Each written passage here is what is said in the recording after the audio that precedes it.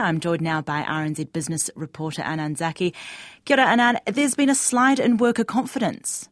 Kia ora to you, Perlina. Yes, higher unemployment is likely on the way amid lower employment confidence as perceptions about job opportunities worsen. As you may have heard earlier, the Westpac McDermott Miller Employment Confidence Index fell nearly 4 points in the June quarter to 105.6, its lowest level in 2 years. A reading above 100 suggests more people remain optimistic than pessimistic. Perceptions about the current availability of jobs, a key measure in predicting unemployment, fell 11 points and was the biggest driver in lower confidence. Westpac senior economist Michael Gordon says higher unemployment is almost certain, which is what the Reserve Bank is looking for as it fights inflation. The difficulty with looking at the jobs market as an indicator is that it does tend to be one of the slower responding parts of the economic cycle. So employment and especially wage inflation, we're still seeing wage growth, for instance, still looks to be on the way up for now. We're really not sort of looking at a turn in that until probably sometime later in this year. But it's going in the right direction, but whether it will prove to be enough is just something that's going to require a lot of patience on everyone's part. That's Westpac senior economist Michael Gordon.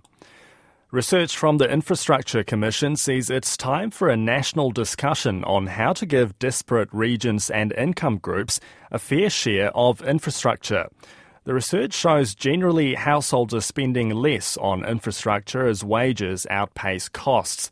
High-income households in cities have better access, while people in regions and rural areas and low-income families spend more on services and have less choice.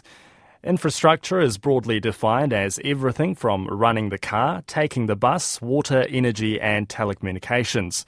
The Commission's General Manager of Strategy, Jeff Cooper, says it's about what's fair in terms of infrastructure provision, funding and pricing. As your incomes increase, you tend to consume more infrastructure services.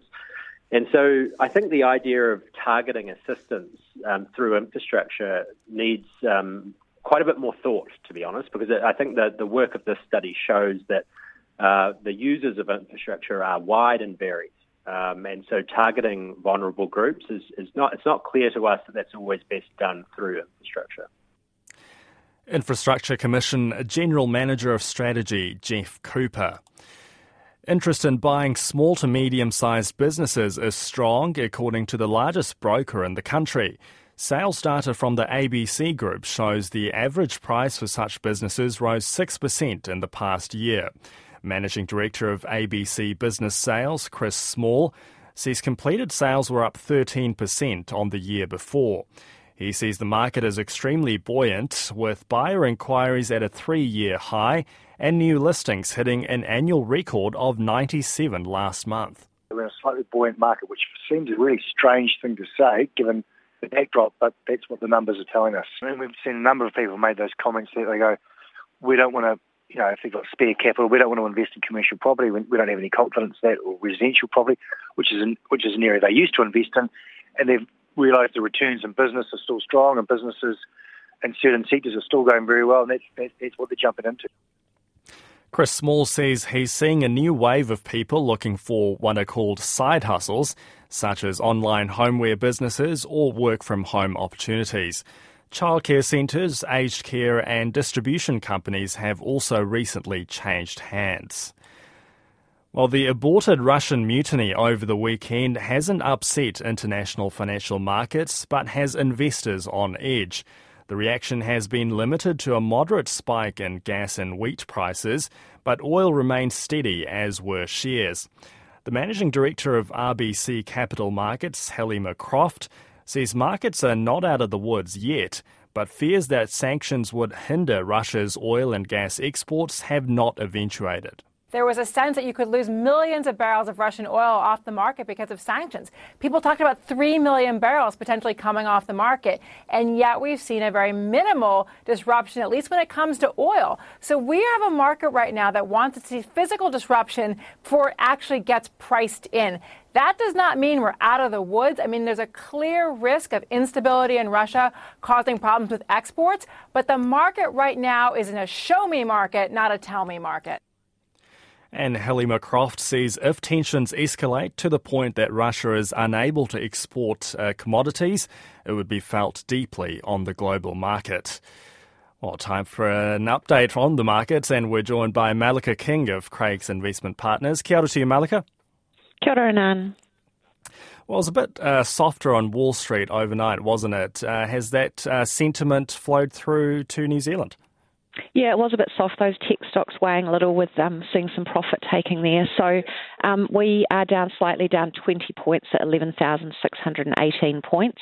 Looking at the NZX10, A2 Milk's down 8 cents at $5.27. Auckland Airport's down 6 cents at $8.28. EBOS is up 27 cents at $35.76. Fletcher Building's down 1 cent at $5.17. Fisher & Paykel Healthcare's up 9 cents at $23.57. Infratil's down 4 cents at $9.81. Mainfreight's down $1.95 at $70. Meridian's up 8.5 cents at $5.39.5. Ryman's down 4 cents at $6.49, and Spark's down 2 cents at $5.06.5. And better in Australia, Malika? Yeah, good start over there. They're up 0.5% or 36 points on the All Ords. Just looking at the banks, ANZ's up 16 cents at 22.93, CBA's up $1.16 at 99.09, NAB's up 29 cents at 25.86, and Westpac's up 18 cents at $20.86. And that takes us to the New Zealand dollar.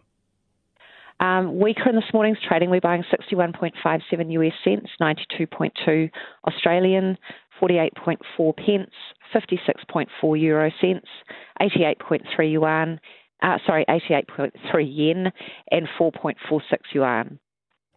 And finally, interest rates, oil and gold. 90-day bank bills are at 5.72%, the 5-year swap is at 4.625%, and the 10-year is at 4.435%. Brent crude $73.94 US a barrel, and spot gold is $1,922 US an ounce. Thank you, Malika. That's Malika King of Craig's Investment Partners with our market update. And in other business news this lunch hour, transport and logistics company Mainfreight sees businesses challenging with weakness in volumes and activity. In its annual report, Managing Director Don Braid has said the company has been controlling its costs and adjusting its freight rates, but the first half of the year is expected to be tougher. He says the firm's confident in its medium to long-term growth prospects, with opportunities to find growth as it invests in its international network. The chief executive of the New Plymouth-based TSB, Donna Cooper, is to leave the bank. She's leaving at the end of July, just short of her 5-year term, and plans to take time out with her family. The Chief Financial Officer, Gordon Davidson, will be acting Chief Executive pending a permanent appointment. And finally, honey exporter and producer Comvita is reporting record sales from the 618 Shopping Festival in China, the second busiest festival of the year. The company says sales were up more than 12%, and the company outperformed all other Manuka honey brands at the event. We'll bring you a wrap of the day's news and numbers around 5:30 in Checkpoint. But for now, Paulina, that's business. Kia ora. Ngā mihi, Anan.